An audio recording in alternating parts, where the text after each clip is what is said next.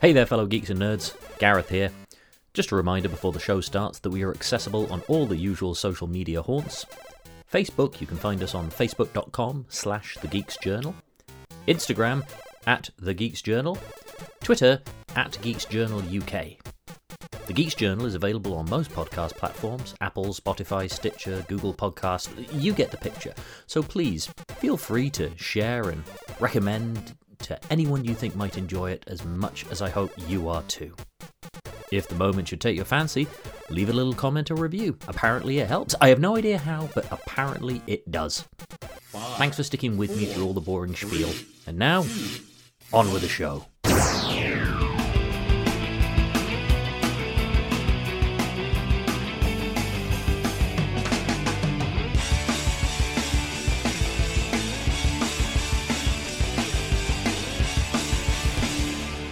Greetings and salutations, fellow geeks and nerds. Welcome back to another of our little side quests, aka And Another Thing, where we talk about materials associated with our rewatches and more contemporary events as they occur. This installment, we're talking about the latest Disney and Lucasfilm series to grace the Disney Plus streaming platform, The Book of Boba Fett. The 7-episode story of how the infamously renowned bounty hunter in Star Wars lore survived after escaping the belly of the Sarlacc 5 years after being eaten in Return of the Jedi. But I can't break this down all on my own. I'm pleased to welcome along regular members of the collective and fellow Star Wars enthusiasts, Lee and Ollie. Hello, gentlemen. Hello. So, Okay, sorry, before you carry on, Gareth, I'm really disappointed you didn't go into Patton Oswalt's filibuster. well, that's because we have a whole 7 episodes to talk about. I thought maybe you were going to cover it there in the intro. Why? Sorry, carry on. Now, easiest thing I think is just to jump straight into it. But obviously, at time of recording, the finale aired last night. That was a great finale, and we'll go through bits of the overall show, what worked and what didn't. But I think let's just break down what happened last night, because that was a lot. There was so much that has kind of like built up and what we were thrown into. I mean, gents, before we kind of deep dive into this, what have been your thoughts on last night? Lee, let's start with yourself. Well, I thought it was a perfectly good finale. It was fun. It wasn't like, I don't know. I not that I'm down on it. But it's going to be. I had very high expectations. No, I'm not. I had very high expectations, and for the most part, they were met. I don't know. It was good, put it that way. I enjoyed it. I wasn't left disappointed. Well, I was slightly disappointed, but that was mainly due to a character death rather than the sort of outcome of the story. Well, okay, yeah, I'm going to get into that in a little bit. Well, we can get into it now, because I was going to say that was probably the only thing that was, like, I regretted seeing.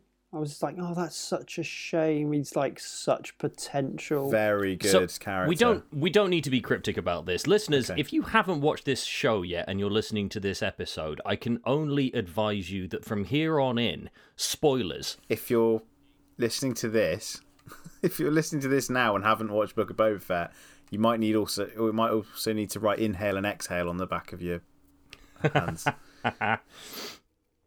So just presume that from here on in, major spoilers about everything. From the Book of Boba Fett to The Mandalorian, both seasons, Clone Wars, the lot. Imagine that we're going to be covering everything about the Star Wars lore from this point. Well, so what we are referring to we is spoil that... everything, though, don't we?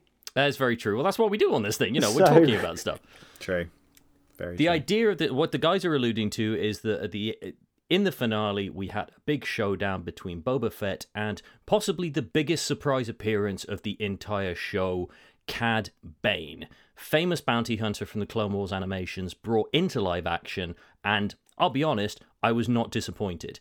And during that, he gets mauled, properly speared by Boba Fett's gaffy stick. Now, I get what you're saying, that you think that it's a disappointing death, so much potential. What I was going to ask later, because there's questions to take away from this show ending and where things could go. Do you honestly believe that they built this up to just have him be dead at the end of that, because I really don't think that that's happened. I think we will see him again. I'm starting to doubt it, because I've just remembered that there is that beeping noise, isn't there? Mm-hmm. Like when he goes down. And I was like, oh, is that a Predator-style bomb, like kill switch? But then it's like, no, nothing happens like that. So it's like, what's the significance of that beeping, unless it is like a pacemaker, heart monitor type thing on him? Or a beacon if he's injured.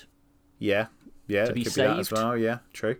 I just think for the, let's be honest here, 8 minutes of screen time that they gave him. I wonder if it is that, and if it's a deliberate sort of nod to how much screen time Boba Fett gets in the original trilogy type thing. Maybe. It's just interesting, like, for the brief time that he was in that show, from the stare down that he had, the duel with Cobb Vanth at the end of episode 6, to the face-off that he has with Boba Fett in the finale as well. I think it was just, he was a great presence. I loved that they got the original voice actor to come back. Corey Burton, voice of Spike and Shockwave in Transformers. I knew that was coming. Going to get that in somewhere. I'm just going, because this is we don't have to talk about Transformers. If I didn't mention it, Damien would, had he been here. So, I'm doing that one. That one's for Damien. I mean, he kind of did what Boba Fett did in the original film series. Like, he just kind of like appears. He says very little, but has like this truly awesome like outfit. He like when he just starts, this character starts walking up, I'm like, oh my god, who's that? Like, I couldn't think who it was. I went through like loads of names in my head, and I was like, oh, it's the hat, the long coat. And I was like, is it Gareth? No. Dakota's Kane? What? And then it was just, you get the tint of blue on the chin. I was just like, oh my god, that's amazing. And he just keeps his head down and the pipes into the face. Because had you watched the Clone Wars before this, Ollie? Did you have any exposure of who Cad Bane was? I knew who he was, but I hadn't watched Clone Wars. So I knew who he was as a character, like visually. And I knew he was a bounty hunter.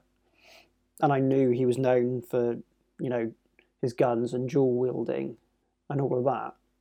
But they just got him so spot on, and he just sounded perfect. Yeah, he was bang on. And he was perfect for that environment as well, because, Star Wars is a very much a gunslinger series. Yes. And this one especially so. So to bring him in, but he just he suited the role, suited the script and the show perfectly.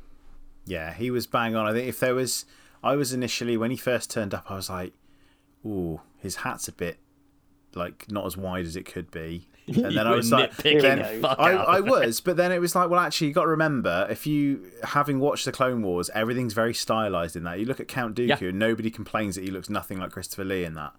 And I'm like, okay, yeah, hang on. Remember, this is stylized animation to live action, and actually, he's, other than the lack of a toothpick in his mouth, he was spot on. Like, the more I saw of him, especially in the finale, it's just like, yeah, God, this character's perfect. I really hope he's not dead and we see more of him, because he could be such a good antagonist. Because he's just so, like, he sort of plays that kind of sinister, he's dangerous even when he's not doing anything. Exactly like you were saying, Ollie, like Boba Fett did in the original trilogy. It's just like he doesn't have to do anything other than be there to be intimidating. Yeah, he really does. And I just think, please don't kill him off too soon. It was definitely the biggest surprise of the show, I think. That was the one that really hit home. I mean, like, my wife and I, we were in London overnight, and we were in the hotel, and I just thought, dang, the hotel's got really good Wi-Fi. I'm going to watch episode 6. And I had my headphones on, and I was watching this episode, and, like Rishi was just trying to watch TV. But it was really difficult for her to watch TV because I was gasping and laughing and just staring so much. And then that reveal came, and I paused for a second, and you kind of see in the distance, obviously I was on an iPad mini as well, so like trying to make that out was a little bit tricky, and I just saw the figure and then the hat. I just went, no fucking way. And then like completely clapped my hands over my mouth and gasped to the point that, without my knowing, took a photo and sent it to Lee and just went, "This is Gareth watching this week's episode." I saw Gareth's reaction face.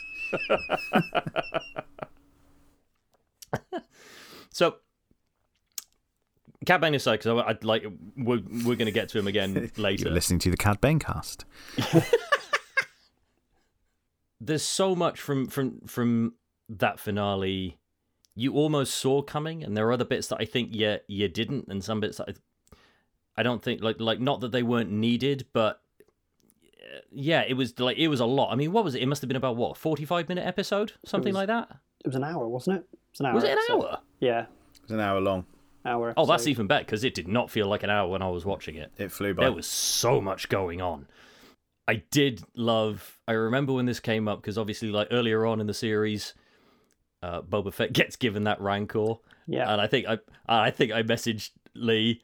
I just went, if we do not see Boba Fett riding this Rancor like some sort of like Star Wars influenced heavy metal album from the mid-70s, like something is wrong. Like, we have been severely cheated of something. He makes a comment, doesn't he, that he wants to be able to ride it. He wants to ride it. Yeah, and I think I even said at that episode, I was like, I bet they get him to ride it in the finale. Something will happen, and you can't drop a foreshadowing like that without payoff. But I love the Rancor. Like, I've got quite a large action figure of the Rancor. He's one of my favourite creatures. And when he came onto the screen, like King Kong scrambling across, it was some weird King Kong Mecha Godzilla moment. They have the homage as well, yeah. where he goes climb up out the tower. The tower. Yeah. I was just like, I was in awe of it. I was so impressed. I was like, this is brilliant. This is just what I want to see. Like, it was really well done, actually, the CG. I mean, it's Lucasfilm, so in ILM, so it's never going to be bad, per se. No, but his use of the Rancor as well, like as a pet, and then it actually also, once he'd lost that connection with Boba, he kind of went on the rampage because he didn't know what to do, and then all the other civilians kind of turning on him, and then just for like the interaction between Grogu and him at the end. Yeah. I was like, that is the most adorable thing I've ever seen. My head exploded. Yes, because of course this is yet another not a big reveal. What? No. Not a big reveal. We saw it coming a mile away. Yeah. We actually found that we saw everyone's favorite little merchandise accessory reappear in the show.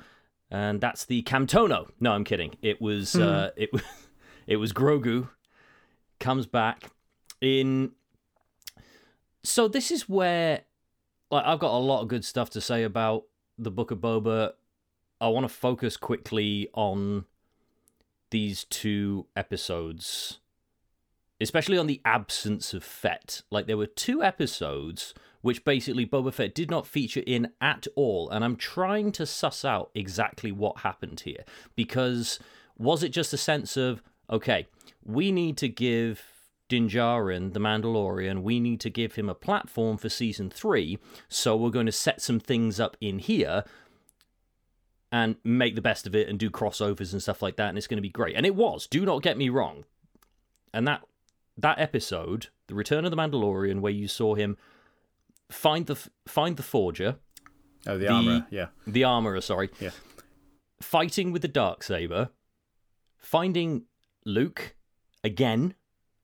Ahsoka appearing as well. Like, this was just a barrage of cameos. No rumours about any of them appearing in this at all. They kept that so well hidden. Right. So, I remember... Do you remember we had a conversation when the N1 first appeared? Because I said to you, that little bubble dome, when he has his new starfighter, because the Razor Crest is in bits by this point, I said, Grogu's coming back. He's done that in case Grogu ever comes back. And he said, no, you can fit bounties in there. I said, it's like a trash can. It's not fitting in that. And I saw that at the end of the finale, and he's in that little bubble. I just said, there is no way a regular human being was going to fit in that. You could cram one in there if he really was going to be bounty hunting, but I think the point if you're Dexter, yes. Yeah, but he's not going to be bounty hunting, is he? That's kind of the point, is that him and Fett are moving away from that lifestyle. Like, Fett wants to be, a boss, and he wants to rule, but he wants to rule with respect. He doesn't want to be I got an impression at the end that that's changed. Yeah. No, he's walking around with Fennec, and he's like, "Oh yeah, this is nice. Oh yeah," everyone's like thankful. But he also says to Fennec, "We're not made for this." Yeah. Which gives me the impression that if we do get a second volume, if you will, of the Book of Boba Fett, I think it's going to be him going away. I think he's going to be doing the whole like Man in Black walking against the wind deal and trying to and just like defending the innocent, as it were. I think it'll be him, I think it'll be Fennec, and I think it'll be Chrysanthemum. I think it's setting up the fact, because of course in episode 6 we have Cobb Vanth be gunned down by Cad Bane, and then of course the mid-credits scene that we get in the finale indicates that Cobb Vanth is being not only revived in the Bacta tank, but modded the fuck up as well. Like, the sheriff is getting tooled up. And it just gives me the impression that maybe are they setting Vanth up to be the next Daimo? And just make Tatooine legitimate completely. That would be more fitting, I guess, wouldn't it? That is what I thought. That he was going to come back kind of like as, the Daimo, or like the mayor of the town. And as the mayor was unceremoniously hung by his very long neck in a very Batman-esque assassination. I liked that there was no nonsense there, that it was all very quick and snappy, and actually we got to see Fennec move as an assassin and be an assassin. Well, we did and we didn't. So this is one problem I have with the series, okay, is that Ming-Na Wen is criminally underused. She's more than like all she ends up being in this is an expedition dump, and then she does one pose at the end of that where she's stabbed the leader of the Pike Syndicate. Oh, okay. You don't actually see her do anything. Whereas she's like nearly 60. Yeah. She is more than capable of doing action scenes, as evidenced by Agents of S.H.I.E.L.D. But she has injured herself quite badly on S.H.I.E.L.D. as well. Oh, did she? Like she did her ankle savagely. Okay, so maybe that's why she's not done so much in this. I mean, it's easier to put a stunt woman in something with a helmet on, which she is often wearing a helmet during action scenes now. And I think the way that they did that scene, I think in the context of this stealthy, it was good. It was a great scene. You're never going to catch me. It's it fits. It has that tension and suspense. I think if it was just like an all-out, if there was going to be a bar brawl or something like that, then of course, absolutely, they would be able to use her in that. But I think they also get around. It worked. I get what they were doing. Like if she needs a stunt double, then obviously that's the reason why her helmet is only, like, her eyes are the only thing that are visible really in that helmet. So they have ways of contriving it without really, let's face it, like, props to Ming-Na went for literally everything she has done over the years, from like Street Fighter, S.H.I.E.L.D., now Star Wars, these franchises that she's involved in. She's always gone ER. But she's always gone all in with it. And yeah, excellent. Truly excellent. But everyone has their limits. And, it's oh, yeah. I mean, of all the, like, it's, that scene is, I get maybe why. I mean, it was a well-filmed scene. It's just that she was, for the rest of the series, she was pretty much an exposition machine. She wasn't really utilised that much until that point, which is a real shame, given her chops. I thought she was going to turn on Fett by the end of it. Really? Yeah, I had this, because if you notice throughout the entire season, she's always got more of a head on her for this business than Fett does. Fett is trying to treat it legitimate. She's still trying to treat it like a criminal enterprise. So it's just her mistrust, though, isn't it? Like she's more like Fett is quite. He's only ever been a bounty hunter. That's all he's ever known, and she's a bit more wise to the world than him, especially in terms of being a crime boss. She knows more about that than him because he's only ever hired gun. She's obviously been involved more because she's been an assassin. She knows a bit more about what's going on, so she's more switched on. And it was a nice, dichotomy between the two of them to see. It works, like for sure. Like they set her up as like this consigliere, this counselor to Fett. But I just got the impression a little bit sometimes that she wasn't liking what he was doing, and that there's an opportunity for her to step in and assume power. Maybe, but then I think she's more honourable than that, is the impression I get of that character. And given that, she owes him a life. She owes him her life because he saved her life. She was That's left for true. dead by Mando and that other bounty hunter that nobody can remember his name from Mando season 1. Junior. Yeah, whatever his name was. But yeah, the fact that Fett came and saved her, took her to the mods, brought her back to life, essentially. She probably wouldn't, why would she? It's probably not in her code. And he didn't ask anything of her. No. At all. Yeah, she said, I'll come along for the ride. And then she's like, oh, actually, yeah, I might as well stay. Yeah. If we do see them again, I don't think it's going to be on Tatooine for very long. No, I was kind of hoping at the end it'd be like or at least into the next series, we'd see them on a ship, like, I don't know, doing bad things. I think, personally, given not to the each whole... other, Gareth, but no, I'm just saying it's like, why would they? Like, why would? No, I'm not laughing at that. I'm laughing at like, why would they be be doing bad things after they spent so long trying to do some good and defend a town? He knows he did good there, but actually, perhaps in his heart of hearts, he knows like he likes the action. He likes being in the thick of it. Yeah. He's not meant to be like a commander-in-chief, a ruler, a mayor.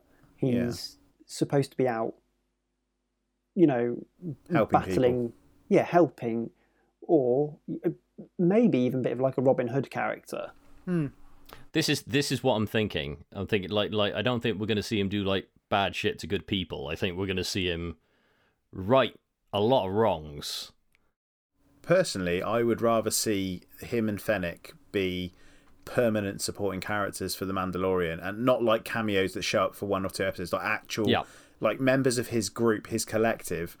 Because, given that Cara Dune is, essentially written out and Rangers of the New Republic's now no longer happening because of, I forget her name now, the actress who played Cara Dune. Oh, that crazy bitch. Yeah. Gina Carano, yeah. So given that she's written out, there's perfect room to have them there, and they don't overshadow each other. I think the 3 of them as a trio would work as a main cast of a show. Like, it was originally The Mandalorian, but it's Din and Grogu now. So like, why not have Boba Fett and Fennec Shand be part of his? They can be a team of mercenaries or whatever. If the writing's good enough, which it can be, look at all the stuff Filoni's done previous and Favreau. They can easily do a cast of 4 characters, one of which has no dialogue because it's a puppet. It's a puppet. I was going to say, I was waiting for that. So they could easily do that. Rebels and Clone Wars worked, and there was no main character on either of those 2 shows. They were an ensemble cast. So end of the first season of Mandalorian worked really well. Where they get trapped in the bar. Yeah, and you've got including the droid. What is it about Filoni and Favreau and ending seasons on some burnt-out building with an ambush? Budget. Yeah, budget. We've got to get rid of all this shit now. Blow it up. It's like, well, we probably don't have the budget to do a big sweeping epic battle scene in a big palace. It's like, just hold them up in a bar. That's TV, right? It's fine. I don't begrudge it. You know that they're on a lower budget than a movie would be, so there are certain limitations. And sometimes it can take you out of it, but I think, you're already suspending your disbelief in terms of, it's a galaxy far, far away with the Force and laser guns and laser swords. I think you can let them go, we're in a bar fight or we're at the end of a street or whatever. But that's to keep it to kind of that cowboy Western mentality, isn't it? To take it back to Jabba's palace and just be holed up there. It wouldn't have the same effect, would it? You wouldn't have the Rancor rampaging around the city. He'd just be like contained to one space. You wouldn't be able to have like snipers up on roofs, and you wouldn't get, the long distance shots between the characters to make it look like a shootout. Yeah, You're right there. It would be boring at the palace because everything's dark in the palace as well. Oh, that as well. Just from a cinematic point of view, like cinematography point of view, it would look really dull. I think the assassination attempt of Boba Fett worked well in the palace because, that's supposed to be like there's lots of chaos going on. And also, as a side related note, Chrysanthemum I need to talk about a second because it's Chrysanthemum, sorry. Chrysanthemum, sorry. Yeah. I thought there was an R at the end, at the beginning. No, it's Chrysanthemum. It's weird. It's Wookiee, isn't it? But it's Black Chrysanthemum is his name, I believe. But I honestly didn't think I was going to see this character in a live action setting. Like, for those that don't know, like this Wookiee is from the comics. I can't think of many of the comic characters that have appeared in live action. Cobb Vanth is a book character. He's he's legacy book character, isn't he? No, he's new canon. Oh, he's new. Okay. Aftermath by Chuck Wendig was where he first appeared, and that's where they started sowing the seeds of Fett escaping the Sarlacc and him having Fett's armor. Mm. But yeah, sorry, carry on. No, it's just I guess such a presence. I like how everything's kind of melding together now, because before it's like they weren't trying to muddy the water with everything, and I think now they're starting to realize that they have so much of an expanded universe over the last 5-6 years that they realize now, oh wait, we can do X, Y, and Z, and we can build something really special. And not that I want a sequel bash, but you know, right, so you saying about Chrysanthemum, being included, I didn't know he was a comic character. I had no idea. I was just like, this Wookiee is badass. It's the first badass Wookiee I've ever seen. And like, I didn't need to know that he was in the comics. There are little nods and references to it if you know the comic, which I've since read about and stuff or watched videos on. But, to any other observer, he's just a really fucking scary looking Wookiee. You compare that to the sequel trilogy where there are certain plot threads that don't make any sense unless you happen to know that there was something sewn in a comic or in a book prior to that. Or if they do it, they make a really obvious reference to, oh, hey, weren't you that guy from blah-de-blah-de-blah? And it's like, it's almost like, in a comic, you'll see a little asterisk down in the bottom corner. It's like, see issues 51 to 45 or whatever, Yeah. It's that kind of shit that really irks me. So thankfully, Filoni and Favreau know how to do it properly and do fan service right. And yeah, having Chrysanthemum in there, like, it didn't detract at all that he's a comic character. It makes him cooler that he is. I want to read the Dr. Aphra comics now to find out a bit more about him. Yeah. Oh, he's in earlier than that, actually. He's actually just in the Star Wars... Yeah. He's in the Star Wars run. Oh, cool. As well. And then once Dr. Aphra gets her own series, he makes more of an appearance in that. But he started off in the Star Wars run. Oh, that's cool. But you're right. It's interesting how they don't bash you over the head with any exposition, a little nudge, nudge, wink, wink of, this is from this guy. You're just presented with these characters that you just accept and go on this journey with. Like, everyone who knows who Cad Bane is freaked out when that happened. People that don't know him would just go, that's a really imposing looking dude, and watch this gunfight play out and enjoy it at the same time. And it's all done so well. And I think to see how they can move on with that, because I think they do it right. Like, you only have like one or two kind of like major cameos. Obviously, we didn't get that in the Book of Boba Fett. We had one or two major cameos, and then we had a shit ton of surprise return characters, which, I'm going to be honest, I think kind of diluted what they were trying to do with this show. And it was almost as though I was trying to get to earlier, whether they were just using this as kind of like a platform where they think, oh yeah, we need to give some sort of direction as to where Mandalorian would go, or did they lose their bottle halfway through trying to plan out what they were trying to do with the show with Boba Fett and just go, oh wait, dang, we can only do so much, we don't have a lot of wiggle room with anything else, let's bring in the fuck ton of characters that we brought in before and mix things around with it that way, and then we can say, oh yeah, he's got this going on now, but look at what the Mandalorian is going to do next. And I couldn't gauge if it was a well-structured move or if they just lost their bottle halfway through. Don't think they lost their bottle. I thought it was, when the Mandalorian episode came up, I was like, this is an amazing episode. This is great. Bryce Dallas Howard is astounding as a director. But then I was concerned that they were just then gonna... It did feel like that it was, as you say, like a platform for The Mandalorian Series 3. What I was hoping they would do is that they would kind of do like a bit of an odd timeline kind of thing where he says, where the Mandalorian says that he's going to see Grogu before he does anything else. But then we just all of a sudden see him return. Yeah. And I was kind of hoping that would then kind of be Series 3. You would see events of that in Series 3. Yeah, and it would kind of interlock the same way that the first 4 episodes of the Book of Boba did, where we had flashbacks and then present day, flashbacks and then present day. I loved that. That was brilliant. That was so cleverly scripted and pieced together that I thought that this is what they were then going to do. So interlocking then. So now that the Mandalorian and Boba are back up to date and come together, we're going to have another like crossover where it's going to be the Mandalorians like intermingling with Boba Fett. Like, that's not the easiest way of like describing or explaining that, but I was just hoping there was going to be some timey-wimey, Jeremy Bearimy kind of stuff going on. I get what you're saying. I think personally, like, as much as I loved episodes 4 and 5, no, 5 and 6.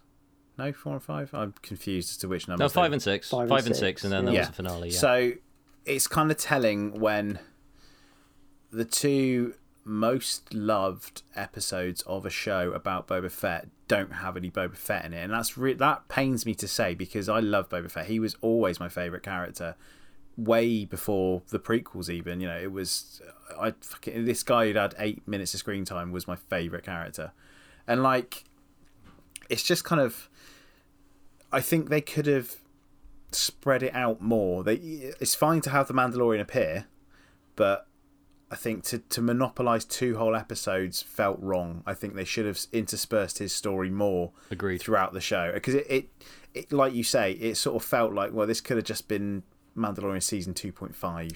This was for the Book of Boba Fett what Captain America 3 Civil War was for the Avengers. It's not about that one character. It's about something that you weren't expecting.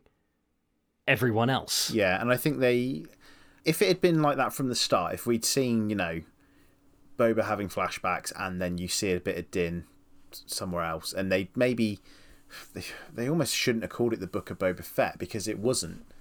The first 4 episodes. What would they have called it though? I think they should have just how Tatooine got its groove back. They should have just had it be the Mandalorian Season 3, I think, and just Lucasfilm presents more. Spice. Like, it was great. Like I said, I was ecstatic that Boba Fett was getting his own series, and he did for the first 4 episodes, and then Din came back and overshadowed it. Because it was a really, you know, it was. I think my wife put it best. You know, we've had 2 series to, like, you know, really be invested in Din. Boba Fett, unless you really know his backstory, you're not as invested because he's just some guy from the films. Well, this is what I wanted to ask you. Like, do you think that is because that we haven't had as much time in investment in this? Not even like for people that know the history of Boba Fett. This is a new Boba Fett. This is a Boba Fett who has grown, who has seen a different perspective, who is looking at things in a different light now. And we had 4 episodes to kind of get a glimpse of that, and then we moved along at a pace with the end game of the story, basically. Well, we had 4 episodes with Boba, and like, yeah, oh great, you know, you can see he's developing his character. Yeah, but anyway, forget all that because let's go back to Din and Grogu. Yeah, which we've had 2 seasons of. Yeah, already. Well, that's what it was. It was, you know, you had 4 very slow, not in a bad way, slow, like methodical episodes, which were so beautifully scripted and planned out that then all of a sudden you're thrown, I know it's the same world, but you're thrown into another world and another pace back with the Mandalorian, and like it's almost like you get an adrenaline kick because you're like, oh my god, here it is. Yeah, he's back. And even though it's Star Wars and it's the same story in Galaxy, it has a very different feel about it. Boba is a man of like, he's recovering, he's rebuilding his life. he's becoming a different person. And it's slow and progressive, whereas The Mandalorian, it is very much more of a Western. There is action pretty much in every scene of that episode. So, as you say, you're thrown straight back to series 1 and 2 of The Mandalorian, and you're just hyped up again, and you're excited, and you're sucked straight back in. It's to the detriment of the Book of Boba Fett, I think, to do that, because it's like everyone's like, oh, well, actually, yeah, this was better than the Boba Fett stuff, and it's like, well, it's not that it I was. hate to say, no, it's not better, but you're kind of like more excited by it than necessarily the engagement. The Boba Fett bits. Your engagement was brought back to life. Yeah, to a casual viewer, it's great. And to somebody who loves The Mandalorian, yeah, it's also great. But if you really love Boba Fett and you've waited, however long it is for Boba Fett to get his own series, to then have that sort of have a series named after him and then cameo in 2 episodes, or not even appear in 1 episode of your own series. Well, he didn't in 5, did he? No, 6. He's like at the end, and you only see him for like a minute. You see him nod. Yeah, it's literally it. Yeah, that was like, that irked me, because I'm like, oh, they shouldn't have done it this way. It should not have. It basically didn't overshadow the Book of Boba Fett by appearing in 2 whole episodes and having them dedicated, rather than having the story sprinkled throughout. That would have been better, I think, because it would have mainly stayed on Boba Fett, and you get a little bit of Din in the background, kind of thing, leading up to him coming back. Or they should have shifted this Din's area of the story. He should have just shown up for the gunfight at the end, but shift all of the stuff with Luke and Ahsoka and all that, and move that to season 3 of The Mandalorian. I think that's partly it. I think like it was a cameo too many in the show. I think like seeing Luke and Ahsoka was really great, and obviously a nice little glimpse to the. I mean, I like seeing R2. Yeah. Just R2 was like brilliant. We get a nice little glimpse into the Jedi Temple that will be a smoking pile of rubble before the Force Awakens. 25 years, yeah. 25 years, yeah. It was like, Luke, little thing. Keep in mind. Maybe don't do this. Yeah. But as cool as it was to see them in it, I think they pushed the envelope just a little bit too far. I think it's, like you said, like having these sporadic kind of like moments, bring Din Djarin in and do little bits and pieces here and there, but to have an entire episode dedicated to that character, like, you don't need to waste Boba Fett's story on filling in the gaps of what the Mandalorian has been doing in this period of time that the show hasn't been on, because that is what the next season of the Mandalorian is for. But we didn't get that. And again, there's nothing wrong with it. I don't want to make it sound as though I'm slagging it off and I didn't enjoy it. I loved this season. This was brilliant.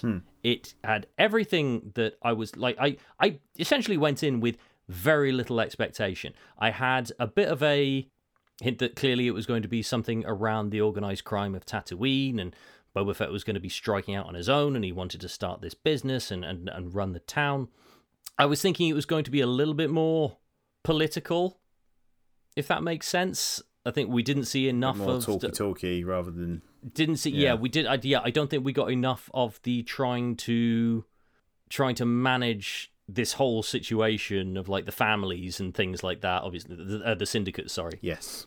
And I think we missed out on seeing some of that, and whether that's because that we'd probably see more of that if we were given an 8 or 9 episode show, because it seems like for the 7 episodes we got, it went along at a lick. I think we would have had more of it had there not been the Mandalorian episodes.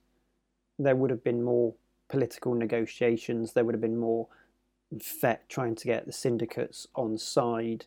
Yeah, because the only time that you actually see them together, really, is when they're all sat around the table and he's telling them, stay neutral while I deal with this crap. I think that's one of my biggest bugbears, is that not that they did him a disservice, but they sort of make him, and I guess that is partly the point, he's meant to be a little bit naive to it. But then it's sort of almost naive to the point of idiocy, where he's like, oh yeah, at no point does he go, yeah, they're going to betray me, I know they will. Like, it's Fennec that has to remind him of that. It's almost like he's just too trusting of them. And because we don't get, they have to, they cram it into like one scene, whereas, if he had multiple times where he's going and visiting them and trying to intimidate him, the Game of Thrones political kind of intrigue type thing I would have found that fascinating and would have made, because Tamura Morrison's got the chops for it, right? He could act that. He's brilliant at doing the kind of two sides. That man is menacing as fuck. He has made that character 100 times better than it was in just the original trilogy. He's come into that role and made it his own, and for the better. But yeah, like to have him going and seeing all the, seeing these political parties, like he does at I think it's the first episode, isn't it, where he sees the mayor and stuff. Yeah. But he almost just goes, oh, okay, I'll take your word for it, and walks off pretty much. It's like they didn't give him enough to do with those, and if they'd had a few more scenes like that where he's going and intimidating people and talking to them, getting to know them more, and extend the runtime a bit and drop the Mandalorian episodes if you have to, to fit that in. I think that would have helped. I think made him seem a bit less silly. He sort of comes across as a little bit almost, I think naive is the right word here. He just kind of to the point of being sort of silly about it. It's like, come on, you're better than this. You're cleverer than that. Which is weird for the years that he has been on, like that he's been alive, and has been one of the most ruthless and renowned bounty hunters ever. But he's all of a sudden become very trusting of the criminal syndicates that he's clearly been exposed to in previous years. Yeah. Yeah, it's sort of that did annoy me slightly, I guess, for want of a better word. I think those episodes would have been better utilised having had him like screwed over earlier on. Yeah. Like by individuals or by see the syndicates. Betrayals earlier, definitely. Yeah, and him then having to go and sort it out, get the other syndicates on side, utilising like the assets that he has already, or like recruiting a bigger army, and then the army he recruited turning on him. Because the only people, he does recruit are the mod squad, essentially. Yeah. And I wanted to bring this up because obviously we can talk about things that didn't work, things that did work. I know one thing that didn't work for you, Lee, was this mod squad. Right. So let me flesh this out. I love the concept of droid modification. That's always been a thing in the EU. It was always a thing. We know about it from our RPG. Is it Luke's got a bionic leg? Luke's character. Everything. Yeah, it's that kind of. It's not unheard of in Star Wars. The space Vespa things, they look cool. And had this show been set on a more civilized planet in the Inner Rim, like Coruscant, like Corellia, mid or Inner Rim, those would not look terribly out of place. A nice, bright, shiny, candy red scooter with, hover scooter, whatever, speeder bike style, would look fine. On Tatooine, where water is said to be at a premium and there are people out there charging premiums for water, why have they got pristine looking scooters? I know that's their style and that's what they want, and that's fine on any other planet. On Tatooine, where everything's fucking broken and dirty and they have to have moisture farms to get enough water to do anything, and water is probably more precious than gold on a planet like that, how have they got the fucking money when they all say, oh, we're out of work, to keep those things clean and shiny clean, not even dusty, and sand, coarse, rough, gets everywhere, but apparently not on space Vespers. That's what bugged me more. If we'd been on another planet, absolutely fine. It would not have been out of place. It would have been perfect. Because everything else in Star Wars is influenced from other things. But I think just having them on Tatooine was what made it jarring. And it was only really their vehicles. Them themselves were fine. Like, I didn't have an issue with them. I thought I forget the character's name, but the guy with the bionic eye, I thought he was really cool. I love that kind of stuff. I love cybernetic modifications. I forget the actor. Skag. He plays he plays Isaiah in Peaky Blinders. I forget his name now. But yeah, I had no problem with them as a concept. I had a problem with them being on Tatooine. I think they should have had. I would have preferred to them have been a rival biker gang to the Nikto ones. Were they Nikto? No. What race? Yeah, they're Nictos. Yeah, they were Nictos. Yeah, I'd rather they were a rival biker gang to the point where they had, modified, big fucking Harley Davidson swoop then bikes. it would have made a really good storyline. You would have had mods versus rockers, essentially. Yeah, which would have been a really interesting kind of But like way of looking at it. rolling his eyeballs not hard, on Tatooine. listeners. That's fine, and I don't I mind know. the reference to mod culture, but give them a different name. Don't just call them mods. Oh, they are mods from the 60s in Star Wars. You felt it was a bit on the nose. Yeah, way too on the nose. Like, call them something else, or don't give them the Vespers. Give them something else, and just they're mods because they're modified. That's fine. That's still a nod, but it's not an Abrams nod, Yeah, that's, okay. that's what I'm going to call it. That was my issue. If it'd been, like I say, another planet, any other planet with a city and stuff in it, absolutely fine.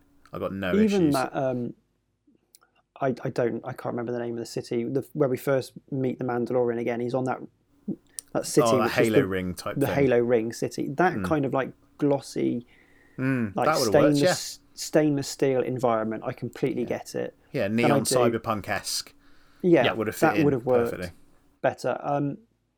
But as a gang and as a subculture in Star Wars, I did really enjoy it. I did really like seeing them, because it is actually I can't really think of another little group like that within Star Wars anyway. Where you have like a group of like teenagers, you have another little group of subculture. Or where you kind of get to see something that's kind of like the equivalent to our galaxy of like, the 50s and 60s. A lifestyle choice, a movement rather than a gang or something. Because over all the decades of Star Wars, everything's kind of the same. Like there doesn't seem to be much like technological progression. There's no like fashion progression. But that's what I liked in this, that there was a little gang, a little subgroup kind of trying to better themselves and be different, be teenagers, which is essentially what the mods were, trying to look into the future, having like the tech and like the smart clothing, the neat hair. And that was really nice to see. I kind of enjoyed that. But like you, yes, the pinks and the golds outside of like Naboo were really like a bit grating. That's fair enough. I mean, I have to admit, it didn't irk me as much as ever. It was just one of those factors where I just went, oh, okay, all right, well, balance this against everything else. I'm just going to go along for the ride now. I think, if anything, maybe they could have. Again, it was almost as though like they were trying to make a bigger deal with is it Shand or something like that, the girl.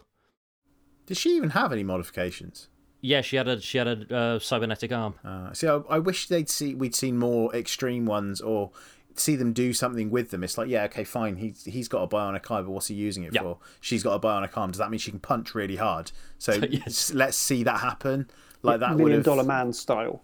He has a bionic eye. What can he do? He can look at the top of the roof and see the girl run across with the repeater that he could do anyway if he wasn't using his eye. That's true.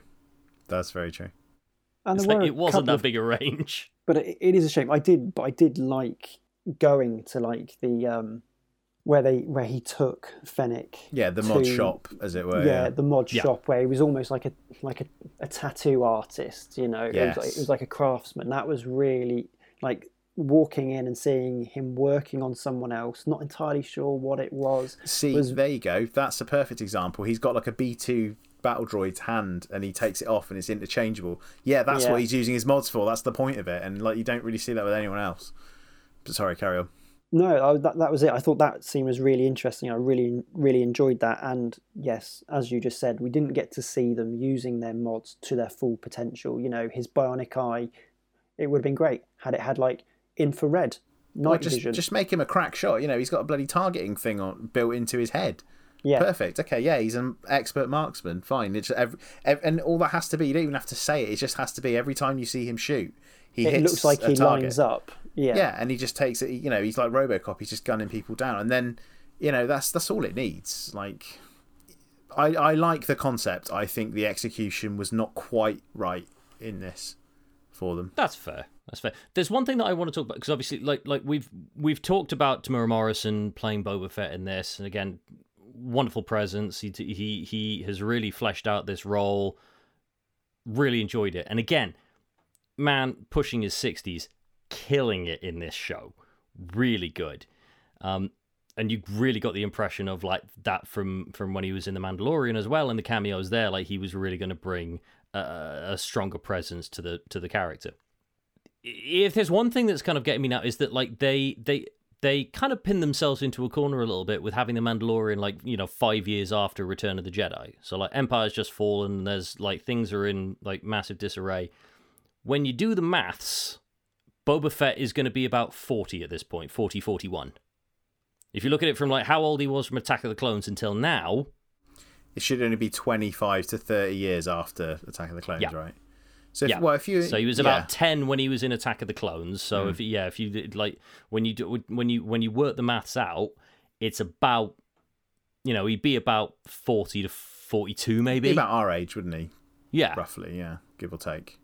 Yeah, he's got some space miles on him, hasn't he? Crikey. Yeah. But do you write that off as because he was an unaltered clone, so he hasn't had the accelerating aging like the clones had.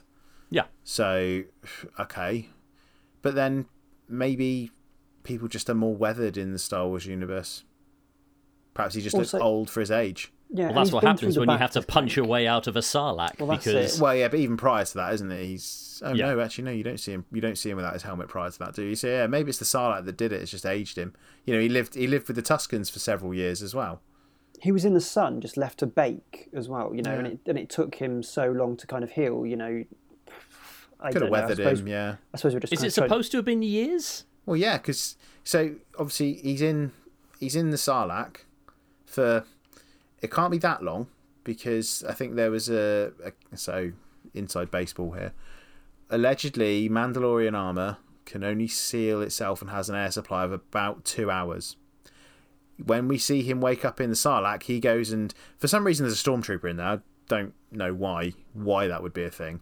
He then steals the air supply out of that. Yeah, because there's no. I think that's a nod. I think that's a nod to when they were looking for 3PO and R2 in New Hope. That's the only other time they'd be out there. Yeah, good point. Okay.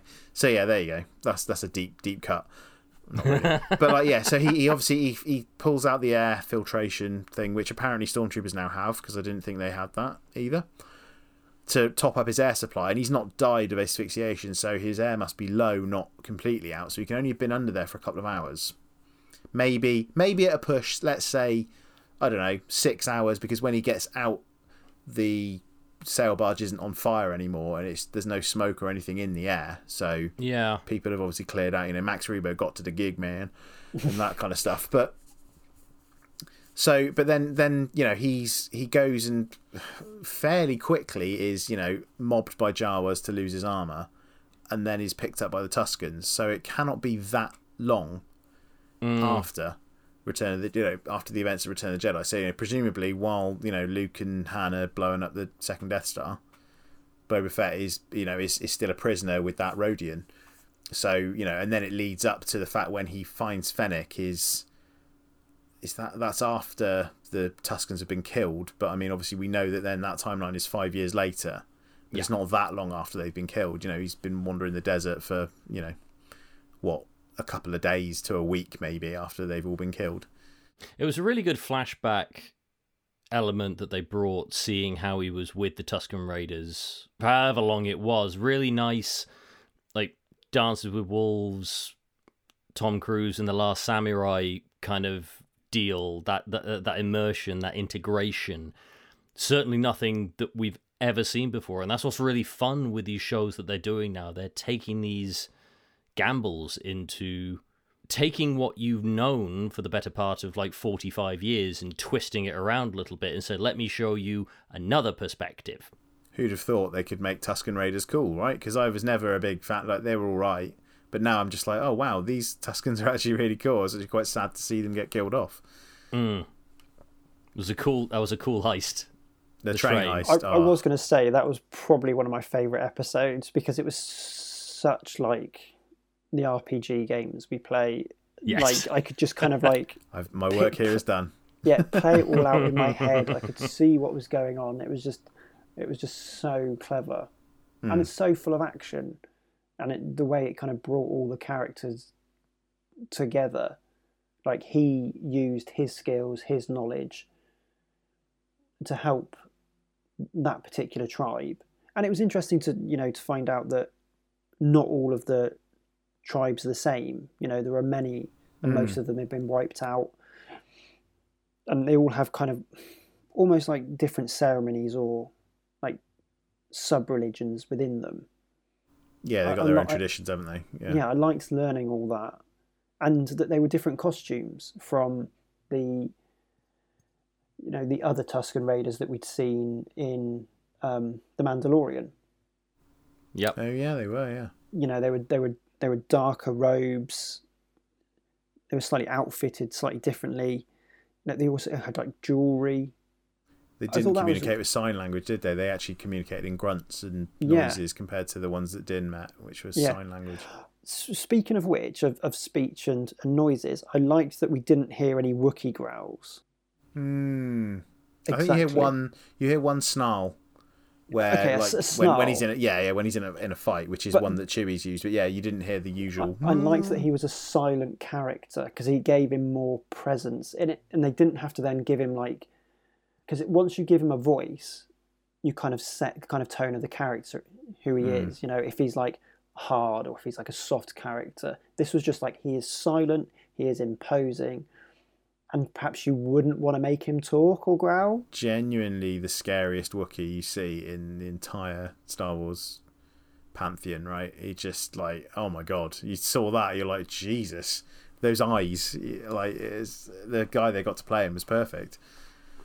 And the way he moved as well, he moved a little bit differently from like Chewbacca. Slow and deliberate, right? He wasn't like as like lolloping as Chewie, like where his arms... Chewie bumbles along, really, doesn't he? He does. His arms are too long and they just kind of like bounce around, whereas this one was like the opposite. He was very structured. Just a ball of rage. Yeah, just a ball of rage. You could see at any moment he was going to... I mean, you do get to see that when he rips that Trandoshan's arm off, but you just...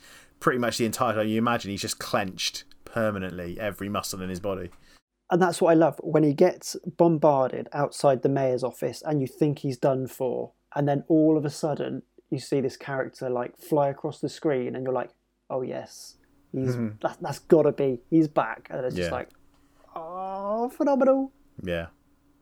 That final fight that essentially lasted half of the finale was just ridiculous. It was so good, but there was just so much going on. A lot of great elements of Western and like modern military and classic Star Wars. Mm. Well, there was a lot of that, like very very heavy Godfather elements in it as well, where you see like it's a montage, robes, and all the knives and that with the Trandoshans on it. There's a montage of everything going wrong. Mm-hmm. Like the ambush happening and stuff like that. So it's really, really nicely put together. It was a great scene. But when you see Chrysanthemum, Lee, am I saying that right now? As far as I'm aware, yes. I'm scared to say the name in case I get told off. I think it's Chrysanthemum. Chris, yeah. I think Santo is what he calls him, isn't it? They do call him Santo in it at the end, don't they? But you have the moment at the sanctuary where Garza is telling him, you were glorious, you were this wonderful warrior, and he said, now is not that time. And you said, like, again, kind of like Boba Fett and Fennec to an extent, there's almost not as much place for them in this sort of setting. The galaxy's moved on, you need to evolve. Yeah. And I think that's something that is definitely where they've kind of taken these characters now. I'll throw Din Djarin in there as well, like for The Mandalorian. There's other things that probably they're going to feel as though they should be doing. And they're going to find ways to kind of like segue them off into that. Well, his series will change, won't it? Because now that he's been kind of like issued a new task... he's got to find that, is it a pool or a waterfall that was on Mandalore or something, to like Yeah. so that he can atone for his sins. Yeah. Yeah, be respected again. You know, because he took his helmet off. That's kind of what I was expecting. I was like, right, that's series 3. This is what he's doing. Yeah. He's going on a journey, and there's not going to be so much bounty hunter anymore. It's going to be him evolving in the same way Fett has done. He's a knight on a quest. Yeah, Isn't he? he is. I just hope he turns his back on the stupid creed of never taking your helmet off. Because again, like in the previous episode, the more you dig into things like that, the more impractical that gets. And it's just like he's gonna have to, like, come on, just. Well, no, it was a cool concept, but it's like turn your back on it because it is stupid. Din, come on, and all the other Mandalorian, like Fett doesn't care, Bo-Katan doesn't care. They're like, oh, he's one of those. Oh, great. It's like it is a silly thing. But I thought the thing was not about taking your helmet off. It was taking your helmet off in the presence of others. Well, that's what it is. Cause but it's still silly, isn't it? It's just not the episode where he's where he's protecting the village. Yes, he takes it off to eat when he's watching Grogu play with the children. Yeah, he takes it off then. It's just when he's in the presence of other people. Yeah. He can't be seen, and we find out at the end of season 1, he can't be seen by another living creature, which is why the IG can like fill his head full of Bacta. Oh yeah, which I recently just watched, and I thought was another brilliant episode. Like that's the other thing, have the cameos of actors that they have in, Richard Ayoade, Matt Berry for this series. They just need Chris O'Dowd. I just wanted him to shout, "Father!"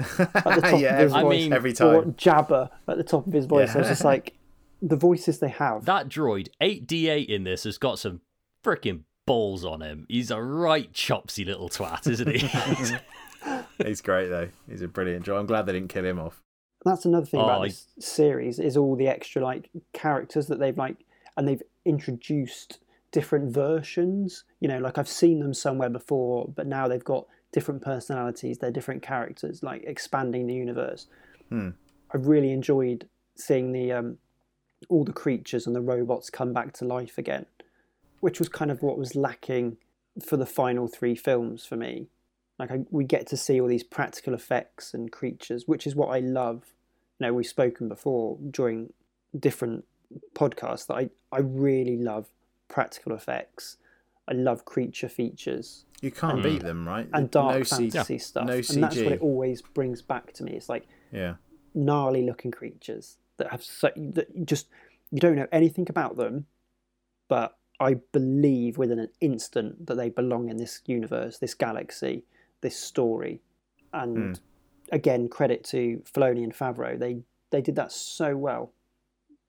So well. Yeah, you'll never beat a practical effect. Like, it could be like a ropey looking, like, the puppeteering might not be great on it, but if it's a practical thing and it's really there, you're going to get so much more. That's the charm of it though, isn't it? That it's clunky. In some ways, but you'll never, you'll get a better performance out of the actor if they're not having to act to a tennis ball on a stick. Yeah. Well, this is one thing that got me a little bit, that if I'm going to nitpick anything, it's going to be this. In terms of graphics that they used in this show, I didn't like the huts. It felt as though the animation was still going back to like 2002. It felt as though nothing had evolved. They were the weakest, of all the creatures in this. I think they were CG. And I don't know if they were trying to remain consistent, but like to make it look like it had done before, but it just felt a bit of a weak link, because if you've got so many practical effects as it is, let's have a couple of huts on a slab. Yeah, it's going to be too expensive to do, isn't it, practically, I guess, which is why it's CG. Yeah, because Disney's a little tight on the purse strings these days. They're but struggling. I think from a practical point of view, it might have been really tricky because there's a lot going on there. It's not like Santo where he doesn't talk. His presence is through, the way he stands and the way his face moves. He doesn't, whereas the huts, everything's moving, isn't it? Like their arms are moving, the facial features, the tongues whipping out. He's picking up like a rodent to There's about yeah, 6 or completely. 7 And people per puppet, isn't it, for Jabba? Yeah. Yeah. And granted, it's a big ask of me like that. It's all very well me saying, well, this would be better. The practicality of that is absolutely absurd. It would have been vastly better, but it was, I think, just down to a practical money matter. and time, right? They only had a year to film this. Essentially, they've taken most of that to build. It just needed the texturing of those models just needed to be better. But there was just something about it that didn't quite land. It didn't take me out of it though. I didn't find it as jarring. I think once I'm in, that's it. I'm in hook, line, and sinker. And because of like the years of experience with Star Wars now, and like having ropey jabbers crop up in things, I can cope with it. Yeah. If you want a weak point, you want the slowest car chase in history through the streets of Mos Espa. You're really on these scooters, aren't you? It would have been fine if they'd made them look faster. It just felt like, like in a lot of sort of films from like the 70s, 80s, they would artificially speed up film to make things look faster, like car chases and that. Yeah. If they'd just done that in this, it probably would have been better. I remember Kim and I watched it and we were like, that was the slowest car chase I've ever seen. And it doesn't. To be fair, they probably. Go on, sorry. No, I was going to say, to be fair, they're probably riding the equivalents of like 125cc motorbikes in speeder equivalent. True. But I mean, even then, they're hover bikes. They can probably go a bit faster than that. He was in a land speeder, which is not a slow thing. It was just a bit. It just needed to be a little bit quicker, and it would have been okay. It was because actually the stuff that happens in that chase was all fine, but it just felt like a bit slow. I think that was my biggest bugbear with the entire series, and if that's the worst that this series had to offer, then I can't complain too much. No, because I know we've been a bit down on those 2 Mandalorian episodes. But they were only because they were so bloody good that they overshadowed the rest of the series. And that's it. They were really good. And what I really did like is kind of like Grogu's journey in there. That he really did have the potential to be something great, and he had it all inside him. But because he sees Din as his father, he wants to be with his family, something that he hasn't been with for so many years. Yeah. My heart melted when he jumped up to hug Din. I was like, ah. and to see him kind of like subdued the rancor at the end, like you can tell he's got the power in him. He can do it. And when he rips apart that battle droid, he doesn't rip the battle droid apart. He takes a bolt out of the leg. Yeah, but he does lift it up falls and over. But he lifts it up and prizes it apart, and it's just like all through. No, it doesn't. I thought he did. The Rancor rips it apart. I wanted to see that. I wanted to see him, the whole screen, everything to shake, and then you just see this droid getting crushed, like Vader did when he becomes Vader and he crushes all the machinery. I think that's what you wanted. I think that's what they wanted us to expect. Because lest we forget, the whole thing about this is that, without training, without him being kept in check, the indication is that eventually Grogu is going to go mental and be consumed by the dark side because there's no one to keep him in check with these powers. So when you see, when I saw him step out and he was going to go to the droid, I thought, he's going to rip apart this battle droid.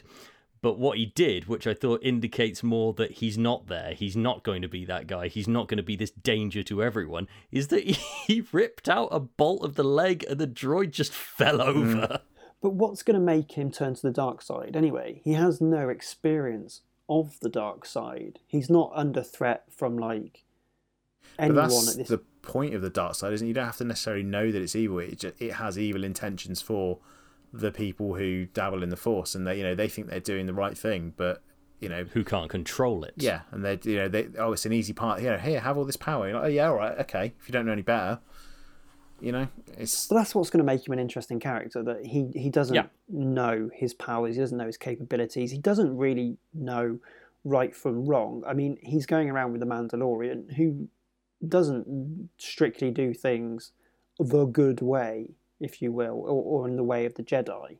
So he's going to have But that's the point, is that the Jedi's hubris was what caused, partly what caused their fall. I mean, obviously Palpatine had a big hand in it, but he let them carry on along that path. It's like, no attachment, none of this, and it's like it didn't serve them well. Clearly, if you look at the older kind of the High Republic and the Old Republic kind of Jedi is not quite the same as they are at the time of the end of the Republic and the start of the Empire.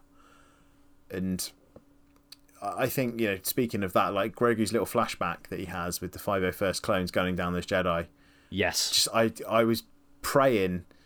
I thought, what if one of these clones comes up, takes off his helmet, and it's a de-aged Tamura Morrison in clone armor, and he's like, this thing's just a kid. We can't kill a kid, and it's a clone that saves him. That would be brilliant. And then he sees Boba's face, and he goes, he looks the same. There's so many layers to that you could do. You could tell some really interesting stories there. I'd love to see something like that.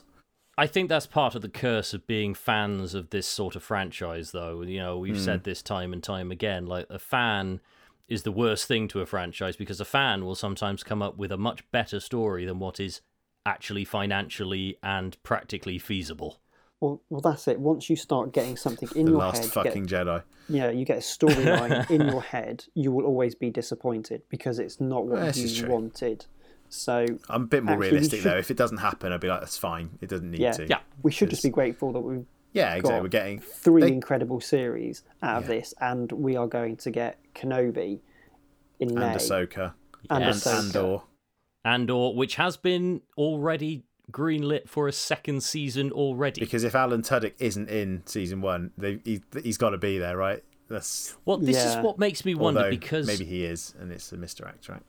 Because you haven't been given news that, like, Book of Boba is going to be coming back, which makes me wonder, are we going to see them crop up as cameos and season regulars in other shows?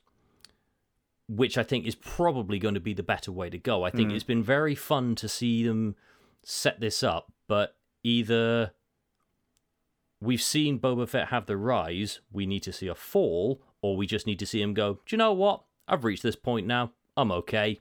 I'm going to go off now. But you need to see that period of transition, because I don't think we're going to have a series, like a random series that's being made at the moment, and they're going to see Tim Oliphant sitting on Jabba's throne. That would be pretty cool. But one thing we're missing here, right?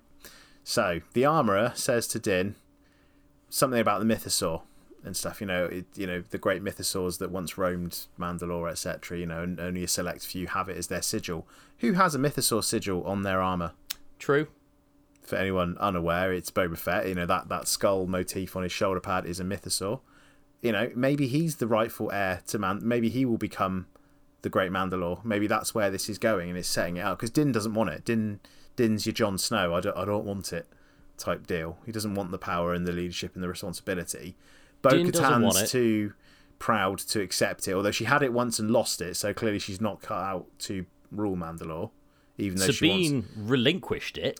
Yeah, gave it to Bo-Katan, said, here you go. And which I loved was a little cat was a reference in this show. Yeah, but I'd love to know how she lost it and Moff Gideon got it.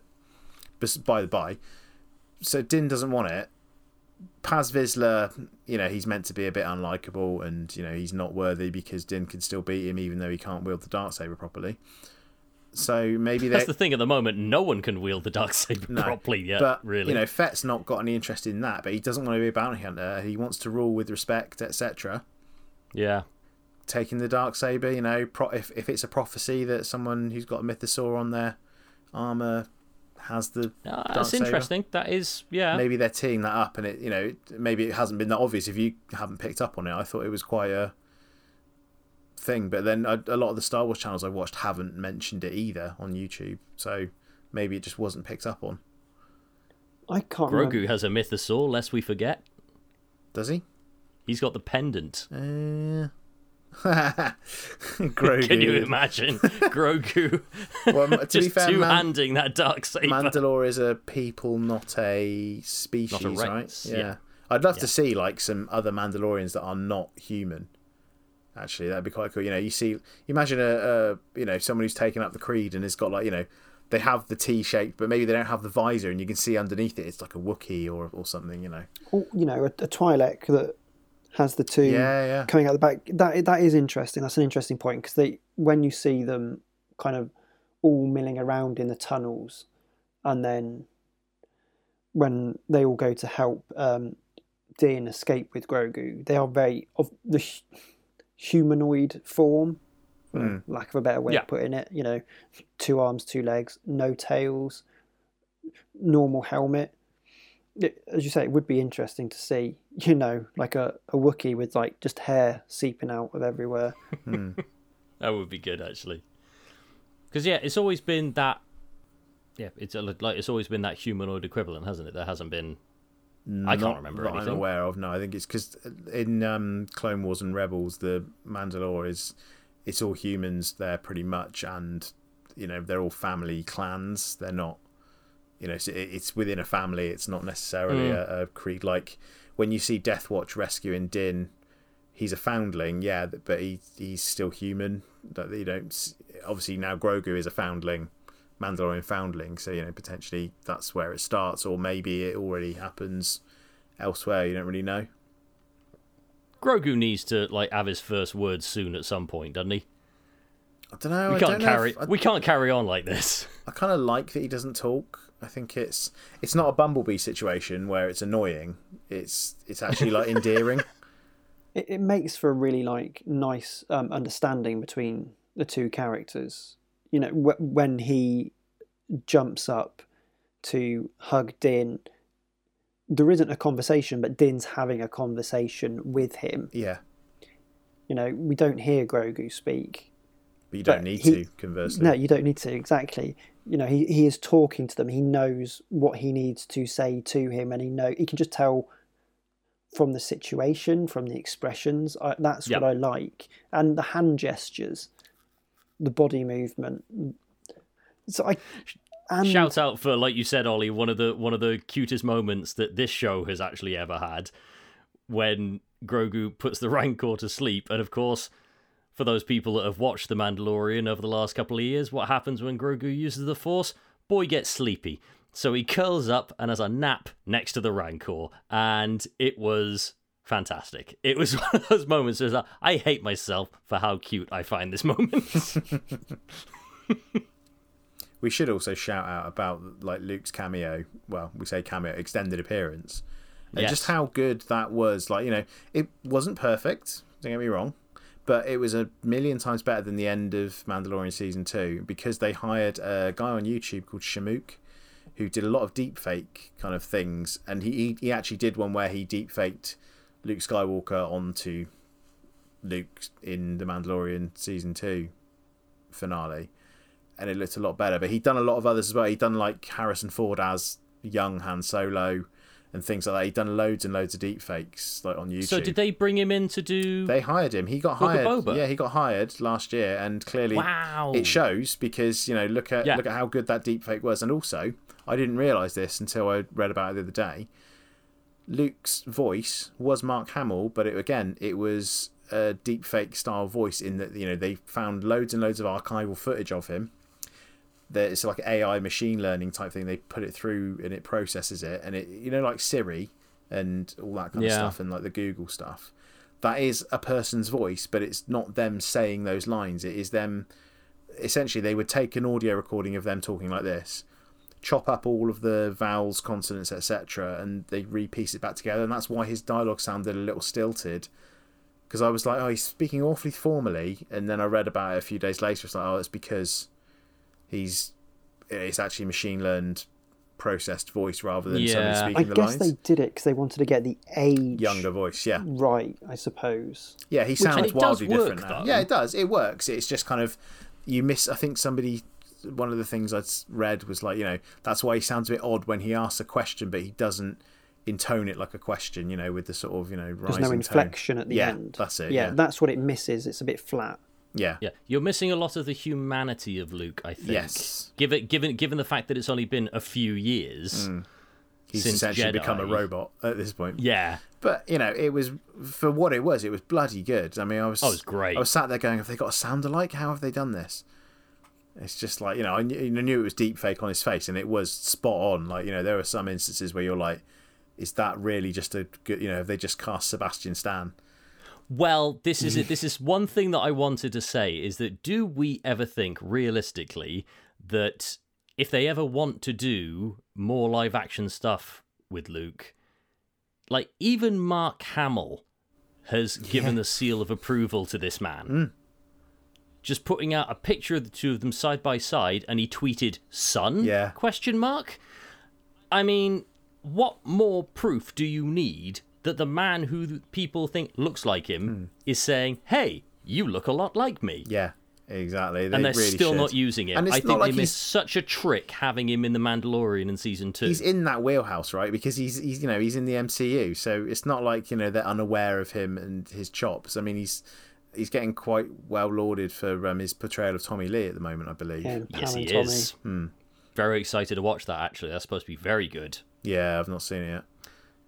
But I think it's interesting where he was supposed to, before Disney bought Lucasfilm, Sebastian Stan was supposed to have a meeting with Lucasfilm. Really? Mm-hmm. Interesting. He never knew what it was for. What else could it be for, right? Well, yeah. I think even he said that. Is that he's not wasn't 100% if it was for. I wonder why that's not Luke or anything like resurfaced. that. Unless they're going to. But then surely they would have surprised us with it in this rather than doing the deepfake stuff. This is what I'm thinking. I think now they've gone the deepfake route. I think to do it any other way would seem a bit jarring. Yeah, agreed. Which is a real shame. Which is a shame. But yeah. they could wait. They could wait and give him. They could do a Jedi Academy series and they just cast him in that because he'll have aged up by then as well to be a little bit older and of the right age to do Jedi Academy stuff. And admittedly, you wouldn't have Adam Driver, but you could get him teaching a bunch of students because there've got to be other Jedi in the galaxy. It can't just be Kylo Ren kills them all and Luke's the only one left. I know it's The Last Jedi, but... Well, yeah, I mean, we've got that little boy sweeping the stable in The Last Jedi. He's got to turn up with his Rebellion Alliance ring. Ugh. Honestly, those fucking films. It was such a shame because that had a great deal of potential. I like what he was going for and what he could have been capable of doing if he was given a standalone trilogy. The problem is that it was, essentially two directors by the end of it writing the story, and it should have been one person with an overall vision. They should have, they knew Favreau was onto a winner when he did Iron Man, so why didn't they get him to do it? And, he's got close ties with Dave Filoni. He's been in the Lucasfilm wheelhouse for quite a while, given that he'd voiced Pre-Vizsla during the Clone Wars, which predates any of the new trilogy. Why didn't they say, yeah, you know what? Off you go, off your trot, Favreau. Give it a go. They should have just given it to one person, full stop, for the complete trilogy. Then you would have had consistency in storyline. Yes. And what I will say, and I have said before, is that it did miss Lucas's imagination and storytelling. Thankfully, it missed his dialogue. Well, yeah. But that's what it missed. It missed the charm that he was able to create in the films. Yeah. This is what I've always said. I've always said about the prequels. If you take the dialogue out of those and rewrite it, they're actually not bad. The story's all right. The story's fine. It's the fucking dialogue that lets those films down. I'm going to jump back on track because we're going on to a whole franchise trilogy rant here that's going to take us into a 3-part episode. Diverged to another galaxy far, far away. Okay, so just to round things up, top of your heads, I want to say, if you're going to choose one thing, if you were going to choose one thing to keep, like one thing that stood out for you as the best and one thing that you would want to change or just remove completely, what do you think that would be? What, from this series? From Book of Boba Fett. Yeah. Well, if it's one thing to keep, it's Cad freaking Bane. Come on. Absolutely, 100%. Yeah, that would be mine. So good. To get rid of, I'd almost say the Mandalorian bits. To get rid of or to change. Right, I'd change the Mandalorian bits to not be as overbearing. I would either sprinkle them more sparingly throughout, and it's like, okay, yeah, fine. It's mainly about Boba Fett, but there's still snippets of the Mandalorian, rather than lumping it all into 2 episodes and saying, yeah, you know what? Hey, we've given you this story about Boba Fett, but here's 2 episodes of the Mandalorian just to tide you over. That jarred a bit. I think I would change that. I think for me, to change it was like I said, the organized crime element of it, I think, was just really underused. You didn't get that much of a feel for it, and so you kind of got the impression of like, Boba Fett's trying to do this, and oh yeah, and we've got this crazy drug problem going on in the city as well that no one's really dealing with. Never see anyone on Spice. You notice that? No. Well, you can't. Yeah, but that's weird. You could see somebody. You only have to see someone being picked up off like in a heap on the side of the street and say, "Oh yeah, he's off his tits on Spice or whatever." That would have been enough. How's it consumed? How is Spice consumed? You know, is it? It's inhaled, is isn't it? it? Inhaled? No is it idea. like Presumably. I mean, It's okay, a glittery granted, dust, right? They probably they snort wouldn't have it. wanted to like glorify it on screen, so I get why they didn't do it. But it's just True. a curious thing to know. Like, I think it's meant to be like cocaine, isn't it? Essentially, they it's like kind of like sniff it or whatever. yeah.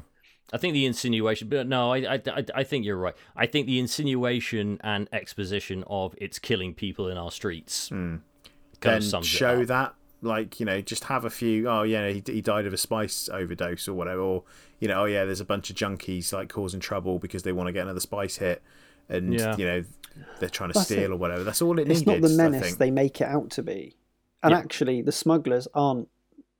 You know. They're not as menacing as they are made out to be. It's what it could be, I suppose, and it's what they don't want it to become.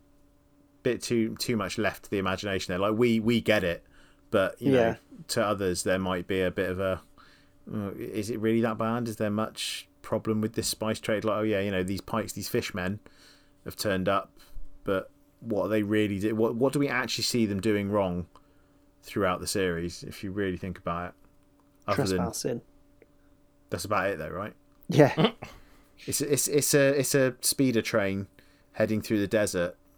Is it really causing that much issue? 'Cause it's not like it's tearing up the desert dunes and disturbing the wildlife and the ecosystem. It's literally a hover platform gliding over the desert.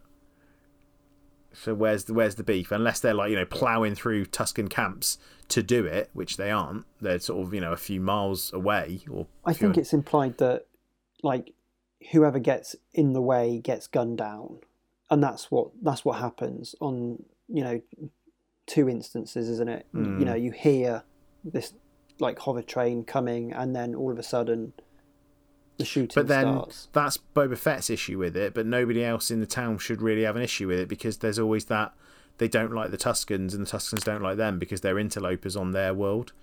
Yeah. And so it's a bit... I think they needed to show a bit more of what was wrong with Spice.